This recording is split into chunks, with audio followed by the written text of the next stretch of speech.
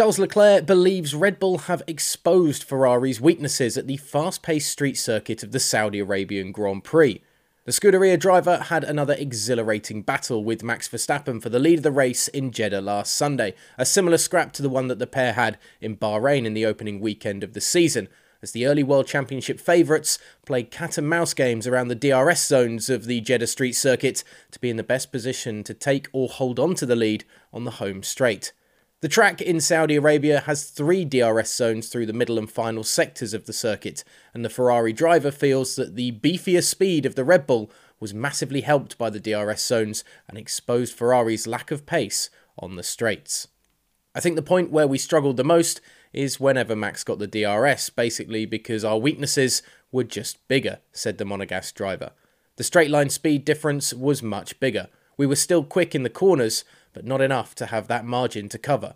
So from that moment onwards, it was a bit more difficult for us.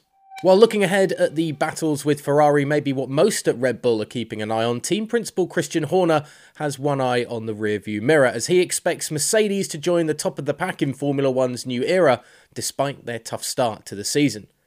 Mercedes team principal Toto Wolff has called the first 2 races of this season a humbling experience, as the German constructor has been gifted a podium finish in Bahrain thanks only to the reliability problems of Red Bull before struggling all weekend for pace again in Saudi Arabia, with attempts to adjust the car's setup and bringing in upgrades to last weekend to try and get back on track in terms of pace.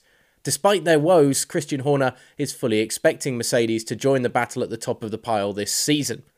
Obviously, I am focused on our competitiveness in what is a very intense fight with Ferrari at the moment. I have no doubt that at some point Mercedes will join that battle, but my focus is very much on our team. The Red Bull boss was also asked if the gap between Red Bull and Ferrari in the constructors' table, which already stands at 41 points, was perhaps a bridge too far in the constructors' battle already, but Horner was quick to shrug that one off after just 2 races in the season. Probably smartly so as well.